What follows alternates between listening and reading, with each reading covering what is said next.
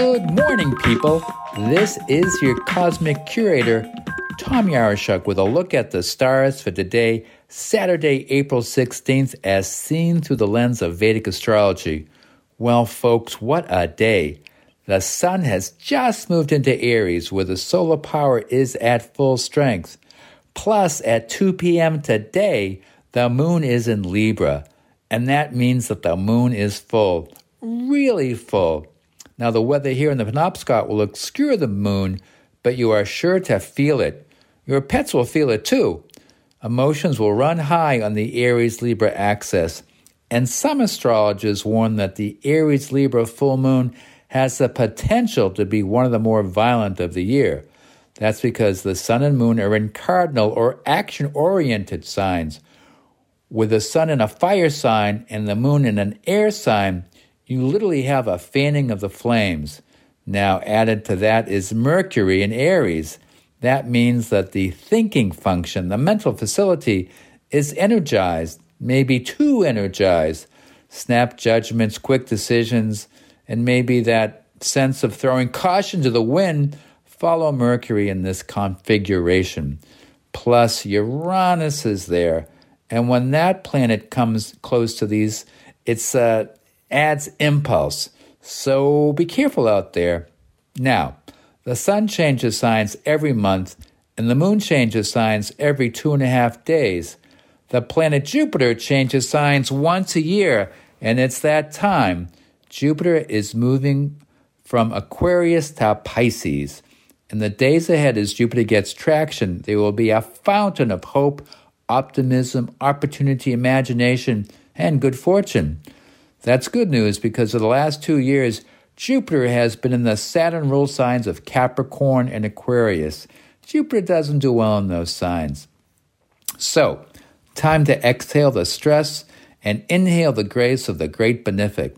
The one downside is, and there's always a downside, is that with Jupiter, it brings lots, too much. It's the hangover transit, and too much of a good thing can be a bad thing. Now, the big news is that the nodal axis of Rahu and Ketu, the demon shadow planets, change signs too. That happens every 18 months, and they have moved into the Aries-Libra axis. So this can be a weird feeling of disorientation until those nodal axes planets get some traction, because whenever they're in the beginning of a sign, it's kind of a cuspal period. When it comes to Rahu, some astrologers report that until the node gets into the sign, one can drift into futuristic dreams.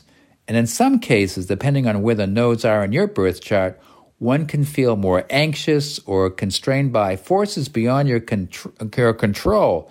Some people even report experiencing nightmares or difficult dreams. Now with Ketu, the feeling can be weird in a different way. It can bring on a strong desire to change directions in life, an urge to give up material attachments, and in some cases, one can even experience difficult emotional knots. And one more thing about the nodes. When Rahu and Ketu change into new signs, the impact of the transit can be immediate. So what new challenges, issues, or urges are emerging for you? So, to quickly summarize, when Rahu is in Aries, there's a desire for adventure, creativity, individual power, and Rahu and Mars are fearless in their conquest. Hence, athletic prowess and competition will be enhanced. There is also an increase in the desire for adventure, bravery, thrills, and excitement, and a deep quest for freedom. Now, Ketu in Libra, a little bit different. Libra is the sign of relationship, and Ketu doesn't do well there. Ketu wants to meditate, be alone, find liberation. Ketu is out of balance in Libra, and it can leave a person feeling like they want to reject relationships and be alone. And for Libra, that's a real conflict. So the point is, this axis teaches the need to be in your power and assert your needs in relation and not to become a doormat. Well, that's it for this edition of the Cosmic Curator. Have a happy Easter and enjoy the season of hope and renewal. Spring has finally come to the Penobscot. See you next time, right here on WERU.